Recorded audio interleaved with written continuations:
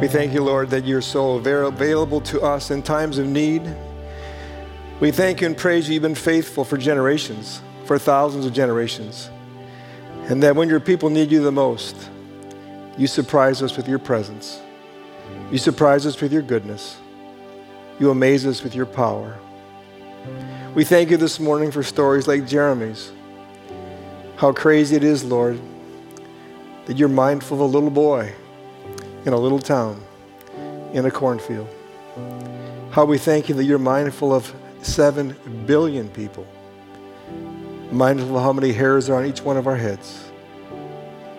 And you love so much. So we acknowledge our great need for you, and we celebrate your great love for us. Would you join me, please, in praying the prayer that Jesus taught his brothers and sisters and friends? Our Father, who art in heaven, hallowed be thy name. Thy kingdom come, thy will be done, on earth as it is in heaven. Give us this day our daily bread, and forgive us our sins, as we forgive those who sin against us. And lead us not into temptation, but deliver us from evil. For thine is the kingdom, and the power, and the glory forever. Amen. Amen. Thank you for worshiping. If what is happening in your home is at all like what's happening in this room, there's a unique sense of the Lord's presence. About 3 months ago, we began talking about flourishing in exile, and I showed a video called The Way of the Exile by the Bible Project. And to come full circle, I'd like to show it again, to remind us where we've been talking, what we've been focusing on these last 12 weeks. Would you please view the video, The Way of the Exile?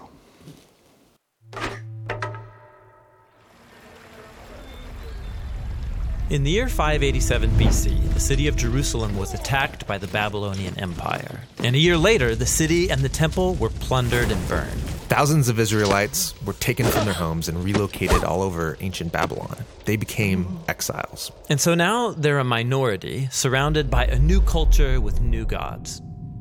Now, some Israelites chose to resist Babylon by revolting or withdrawing. Others gave in, adopting the Babylonian way of life and accepting these new gods as their own. And you might think those are your only two options, but the prophet Jeremiah told them to do something totally different and surprising. To settle in, build houses, plant gardens, grow families, and most surprisingly, to seek the well-being of Babylon and pray to the Lord on its behalf. So this is like a third way. Yeah, it's not compromise or revolt. What does it look like? Well, there's a whole book of the Bible that explores that question. It's the story of Daniel. Daniel was one of the Israelites taken into the Babylonian exile. And because Daniel had a royal heritage and education, he was recruited along with some friends to work in the high court of Babylon. Work for the enemy? That would be compromise. Or they could gain the king's trust, take him down from the inside. That's what you might expect, but instead, they take Jeremiah's advice and choose the third way. They serve the king of Babylon, taking on Babylonian names and even clothing style. So they seek Babylon's well-being. But in doing so, aren't they just giving up their heritage? It could seem that way, but actually they aren't. As you read on, the story focuses on moments where they draw the line, and they choose faithfulness to their God and resist the influence of Babylon. So, for example? Well, like when they're commanded to bow down to the idol of Babylon and give allegiance to the king as if he's a god. They won't go that far. Right. This is where you see their true loyalty. It requires them to critique Babylon's idolatry of power, its arrogance, its injustice, but they do it non-violently by laying down their lives. And so God vindicates Daniel and his friends for their faithfulness. So they would serve Babylon, seek its well-being, but their loyalty was always to God. Yeah, this is what Jeremiah was envisioning. The way of the exile is a combination of loyalty and also subversion. So they're still exiles, but don't Daniel and his friends long to go home? Yes. In fact, Daniel believed that God was going to send a ruler to bring down Babylon and create a true kingdom of peace. When did he think this ruler would come? Well, at first he thought within his lifetime. But then he had a dream where he found out that after Babylon would come another oppressive empire, then another, then another. And so Babylon did fall, and Israel did get to go back home, But now they're ruled by Babylon's successors. And so they maintained the mindset of an exile, waiting for their true home to come to them. And they continued the same practice of loyalty and subversion to any new versions of Babylon that came along. And this leads us to the time of Jesus. The empire of his day was Rome, ruled by Caesar. Now, some Israelites wanted to resist, while others gave in and adopted Roman culture and its gods. But watch Jesus carry on the subversive loyalty of Daniel. Like when he said, it's fine to pay taxes to Caesar, give him back his coins. But then he said, don't mistake Caesar for God. God's the one who deserves your total life and allegiance. So the way of Jesus is this same mix of loyalty and subversion. Yeah, like he taught his followers to love and even bless their enemies. But he also got arrested for speaking out against the corrupt leaders of Jerusalem and Rome. He critiqued their idolatry of power, and it cost him his life. But God vindicated him by raising him from the dead as the true king of the nations. The king that Daniel had hoped for. Right. And Jesus promised that one day his kingdom would prevail. And so until then, his followers are living in a type of exile. Yeah, this is why the Apostle Peter calls followers of Jesus foreigners and exiles. He told them to respect the authorities of whatever place you happen to live, to honor and love all people, but then he reminds them that this isn't their true home. They're still living in Babylon. But, well, they're not living in Babylon. Babylon doesn't exist anymore. Or does it? In the Bible, Babylon has become a symbol that describes any human institution that demands allegiance to its idolatrous redefinitions of good and evil. Okay, so we all live and work in Babylon. How do I seek the well-being of Babylon while my allegiance is to someone greater? Yes, Jesus' followers are called to live in that tension between loyalty and subversion. That's the way of the exile.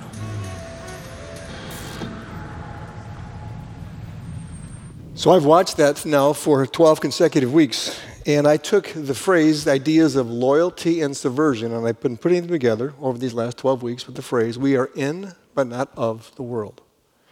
And what I've been trying to do together with you is to look at Jeremiah 29 and 1 Peter and trying to understand how can we be in but not of this world. And how I'd like to end today is with three metaphors. I'd like to end with this 12-week series with the ideas of salt and light and a foundation, if I could. But before I do, I'm going to look at Matthew chapter 5, 3 through 12, but let me give you a background first. And let me just stop. I'm going to just be real personal for a second. One of the things that I've been so interested in 2020, if I can have a big umbrella of mercy, I think one of the things I've been observing in 2020 is who we actually are as people is being exposed. The depths of what is often hidden in light of all the challenges of this year has been peeled away. And what really has been present in us is beginning to become more obvious. And among some of us, I sense the goodness, the beauty of the kingdom of God. And others, sadly, I must say, I sense not so much. And so as I end this series, what I'd like to do is remind you of what Jesus came to give us. In Matthew chapter 4, verse 17, Jesus begins his ministry by saying this, repent, which is to turn, metanoia, or to change your thinking, because the kingdom of God is near. Chapter 4, verse 17. In chapter 4, verses 23 through 25, what does Jesus do?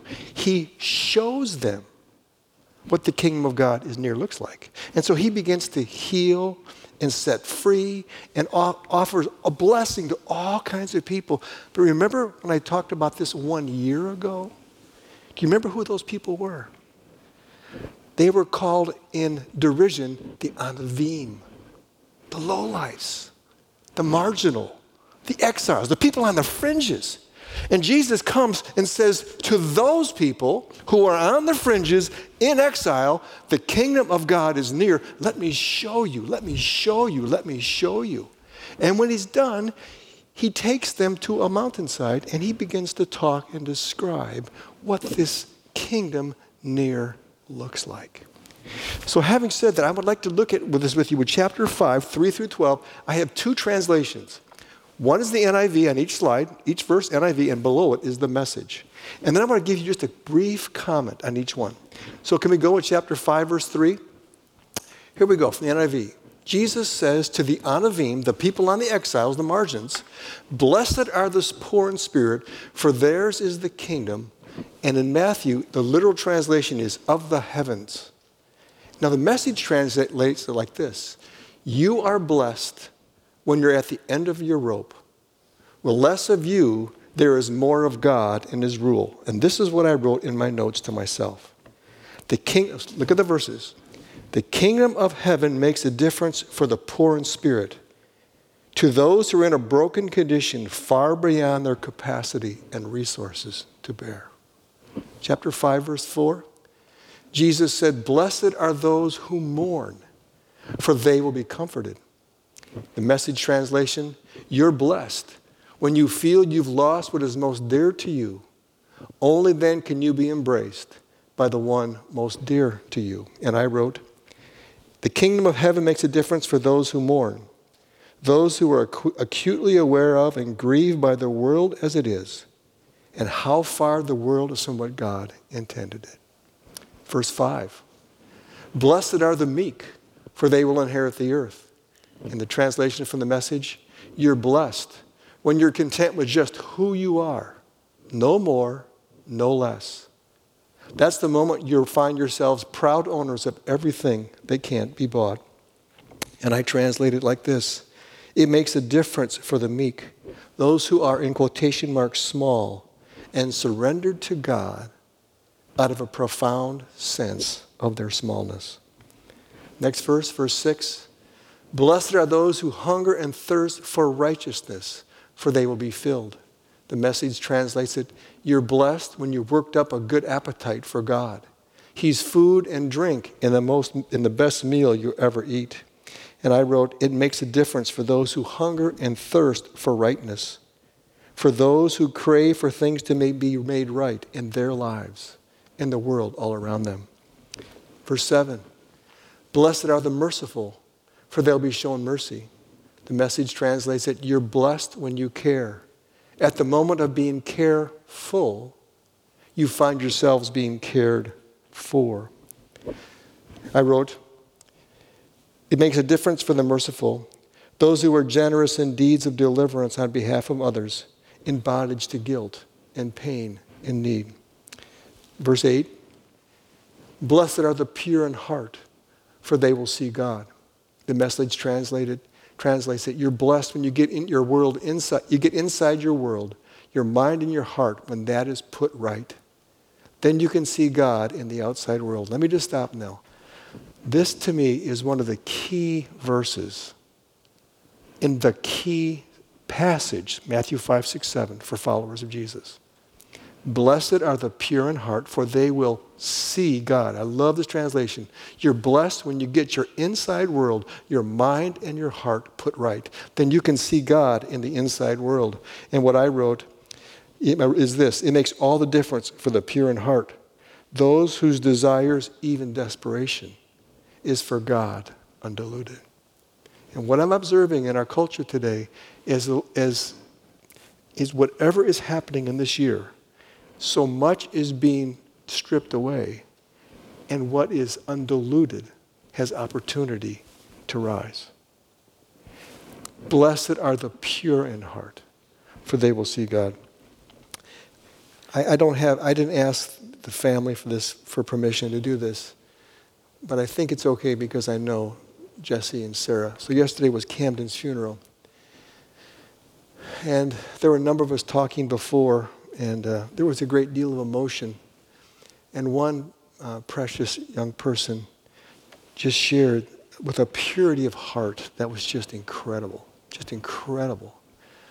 And as she shared with me, I was mindful of my history with Matt and Jesse and Sarah. And after I made a few comments, I'm talking about pure in heart, this young woman's comments to me so touched me.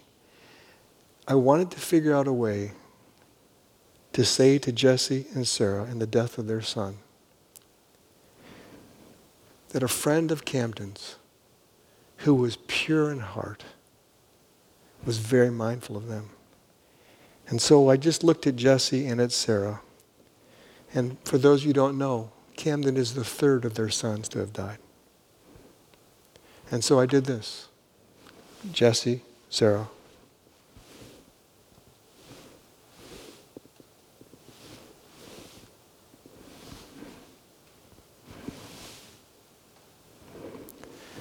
That young girl friend of Camden's spoke to me of a purity of heart.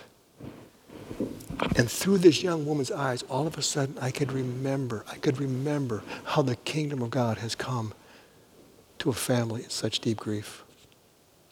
Verse 9, blessed are the peacemakers, for they'll be called the children of God. Peterson translates it, you're blessed when you can show people how to cooperate instead of compete or fight. Ooh, look at that. You're blessed when you can show people how to cooperate instead of compete or fight. That's when you discover who you really are and your place in God's family. And I wrote, it makes all the difference for peacemakers, those who are contending for God's wholeness, God's peace, in our broken and angry and fragmented world. Verses 10 through 12. Blessed are those who are persecuted because of righteousness, for theirs is the kingdom of the heavens. And below it, you're blessed when your commitment to God provokes persecution. The persecution drives you ever deeper into the kingdom, into God's kingdom. And the next one, please. Blessed are you when people insult you, persecute you, and falsely say all kinds of evil against you because of me.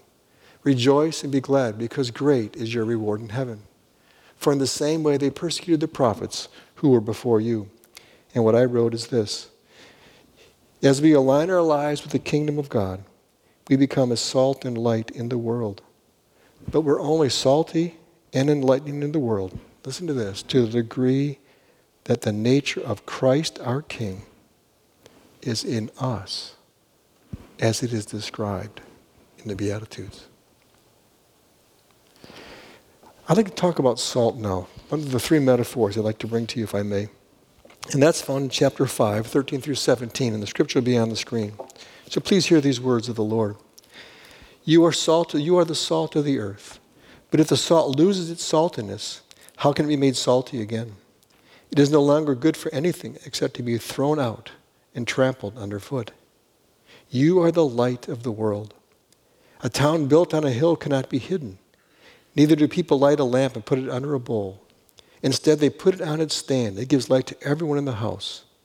In the same way, let your light shine before others, that they may see your good deeds and glorify your Father in heaven.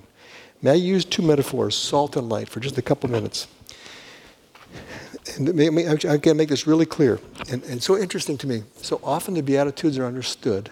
And for our guests on television, the internet, I'm talking to the worship leaders here. So just know I'm not talking to myself. But I kind of talking to myself. The Beatitudes are often seen as something we have to aspire to.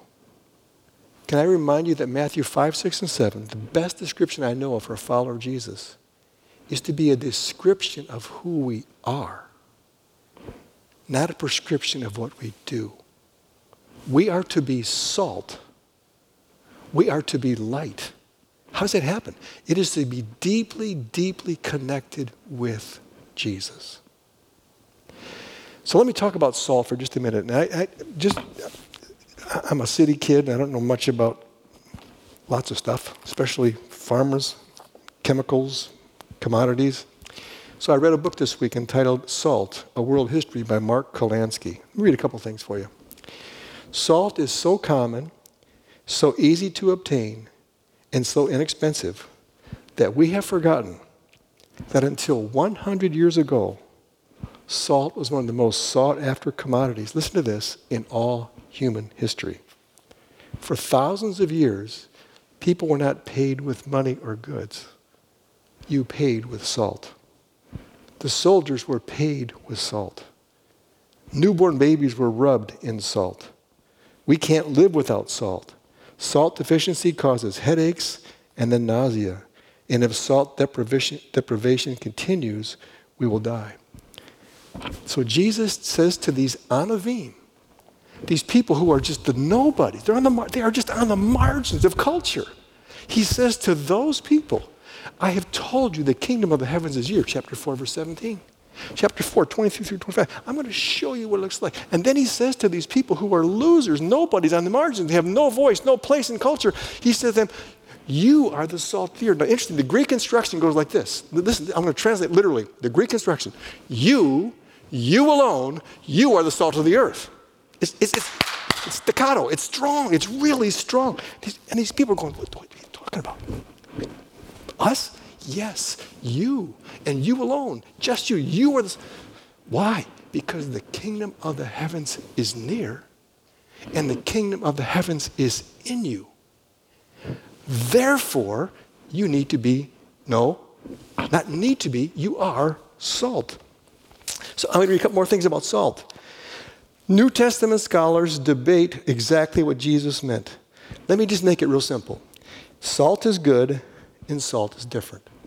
Salt is good. Salt is good. So in COVID, do our co-workers see our good works and give glory to God for how we are in our workplace, in our school? Do our fellow students, do others give glory to God because they see us being salty? How about this? Do friends and co-workers and neighbors find us attractive and listening and flavorful and compelling? In other words, do we reflect the person of Jesus? Are we salty? Now, I'm going to just point ahead. What did Jesus say for those who aren't salty? Well, in fact, let me show you. I told you that salt is used for many things. Salt is also used to cast out demons. So on Saturdays when I cleanse the whole building with holy water and with salt, this is consecrated holy salt. And I walk around places where I sense there's evil and demonic, and in the name of the Father and the Son and the Holy Spirit, you throw salt. Because salt carries power. It carries the kingdom. And what did Jesus say? If you're not really salty, well, we're just going to throw it down, and we're going to walk on it. Because it's just going to become roadkill. It's just going to be something to walk on. But you and you alone, you, who? Exiles, you alone, you are the salt of the earth. You are to be compelling. You are to be attractive. You are to be... Who? You, us. Well, let's go a little farther. Do people see the character of Jesus outlined in our lives? Are we poor in spirit, meaning humble? Last week I tried to make so clear. 1 Peter says in chapter 5, God opposes the proud. He gives grace to the humble. Now, let me take you back now, 10 weeks. Do you remember that passage in chapter 2, in chapter 1, verses 13 through 15? Be holy in all you do. Be loving, be salty, be poor of the Spirit. Let the kingdom of Jesus be so in us that it just comes out. So you alone are the salt of the earth. There's something about how we live needs to affect all kinds of people. How about this? Are we committed to living as peacemakers? Have we become salty, offering flavor to a bland and a fearful and angry culture? And then I wrote this. If people in our culture are suspicious, cynical, bored, or frightened by Christians, maybe we need to say, Lord, would you re-saltify me? Would you fill me anew? Would you allow me to confess where I have not been the person I should be? I acknowledge it. Metanoia, turn. Change your thinking. Lord, fill me so that I can live my life. You live your life through me. I got to go on. Excuse me. But salt is not also useful. It's also different. I didn't know this. Salt can flavor and preserve only because it has a different chemical nature from the substance it penetrates. When it loses its flavor, its distinctive character and chemical composition, when salt stops being salty, it's worthless. Salt is not attractive, good, interesting, are valuable. And Jesus said, if you're not salty, you just become what people walk on. And oftentimes Christians feel we're getting walked on. Why? Because we're not salty. We need to be useful. Does that mean we need to do more? No. We need to be connected to Jesus. Yesterday in the funeral, there was this, obviously when a young person dies, there's so much emotion. And I just sat and just tried to look at it. And it's so strange,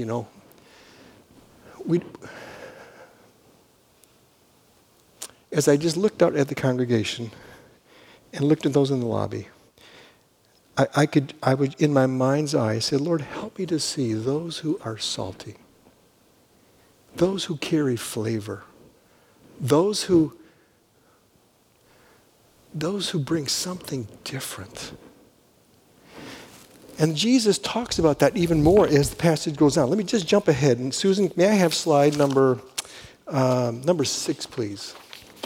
So as the passage continues, and I'm just going to focus on salt, we need to be useful. We need to be tasteful. We need to be something who adds to. What did Jesus say to those these anavim, these people that are kingdom? He said to them, an eye for an eye, chapter 5, verse 38. You have heard it said, eye for an eye, tooth for tooth, but I tell you, don't resist an evil person. If someone slaps you on the right cheek, give them the left. Why? Because we're salt. Love your enemies. You have heard it said, love your enemy and love your neighbor and hate your enemy. But Jesus, but I tell you, you love your enemy and pray for those who persecute you. Why? Because we're salt. Because we're light. How do we pray? Our Father who art in heaven.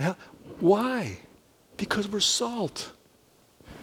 Interesting, someone told me this yesterday after the funeral. They were at a local store, and something was happening in the store, and this person went with 2 people came around, and they just said, can we just pray the Lord's Prayer? And so in the context of a large store, 2 people, and they were social distancing as appropriate, but in the situation, they just began to pray. They began to pray, our Father who art in heaven. When they opened their eyes, there was a group of people all standing around over what was a difficult moment that was touched because 2 people were salt. They were light. Jesus talks about treasures. Don't store up your treasures on earth when moth and rust. Put your treasures in heaven. Why? Because when people see us living for the kingdom, which is to come, and generous now, we're salty. How about, don't worry. Look at the flowers. They don't worry. And then the one that just strikes me in this season, chapter 7, verse 1. Do not judge or you'll be judged. In the same way you judge others, you'll be judged. And so we're asked to be people of salt and light. Let me move toward a conclusion, if I may. Can I just get some feedback? Is this making sense? You follow me okay? Okay. So let me try to, now 12 weeks, I'm coming full circle. We talked about flourishing in exile. And I want to give you a word picture. So this week, someone gave me a book called Into Thin Air, which is a description of the single day when the most people who ever died trying to climb Mount Everest. And so I read the book. It's a very interesting book. Just the feats of human endurance and everything are just crazy. But I took a different angle of it. And my angle got different because I thought, okay, here are very gifted women and men. If you want to, this book is a bit old now, it's 99. But in 99, if you paid $70,000, you could go on an excursion to climb Everest. There'd be Sherpas and guides and all that. There'd be tons of oxygen canisters, all kinds of everything. As I read all the descriptions on the day when the most people ever died at one time, I was struck by how small these very gifted women and men are. The best of equipment, the best of guides, great Sherpas, all kinds, everything. And very few people can actually climb. And my mind shifted from the people to the mountain. Jesus says something interesting at the end of the Sermon on the Mount. He says in chapter 7, therefore everyone who hears these words of mine and puts them into practice is like a wise person who builds his house on a rock. The COVID comes. The election comes. Social unrest comes. Broken relationships come. The winds blew and beat against it, that house, yet it did not fall because its foundation was the rock. And then Jesus said, but everyone who hears these words of mine and does not put them into practice is like a foolish person who builds a house on the sand. COVID comes. Racism comes. Elections come. The winds blew and beat against that house, and it fell to the ground with a crash. What are you building your life on? Can I have the picture, please? So as I thought about it, may I remind all of us, the kingdom of God, representation, is never in trouble. The kingdom of God is unshakable, unbreakable.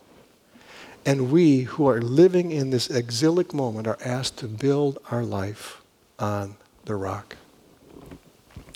Yesterday at the funeral, I was again struck, talking to people throughout the week around this, how the foundation is what holds us. The foundation is from which we live. And because we have a firm foundation, we can be salt and we can be light. This has been my prayer for us throughout these last 12 weeks, that we would increasingly be a people whose light and salt points others to Jesus.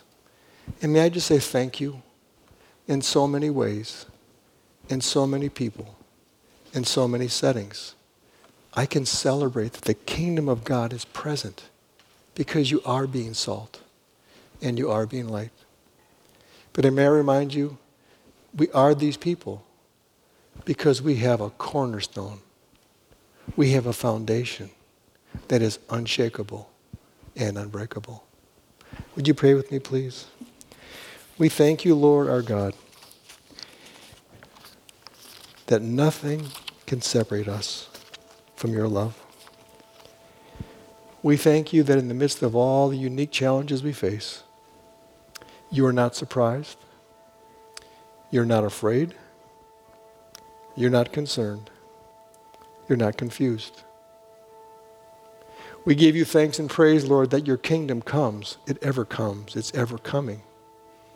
And it's coming with increasing intensity and with greater beauty and with deeds of love and kindness that are making you famous.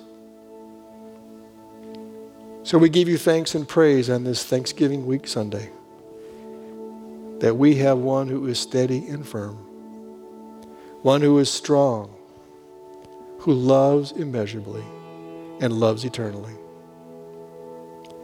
So with the exiles all over the world throughout human history, we say, Lord, may your kingdom come. May your will be done on the earth as it is in heaven. We pray in Jesus' name. Amen.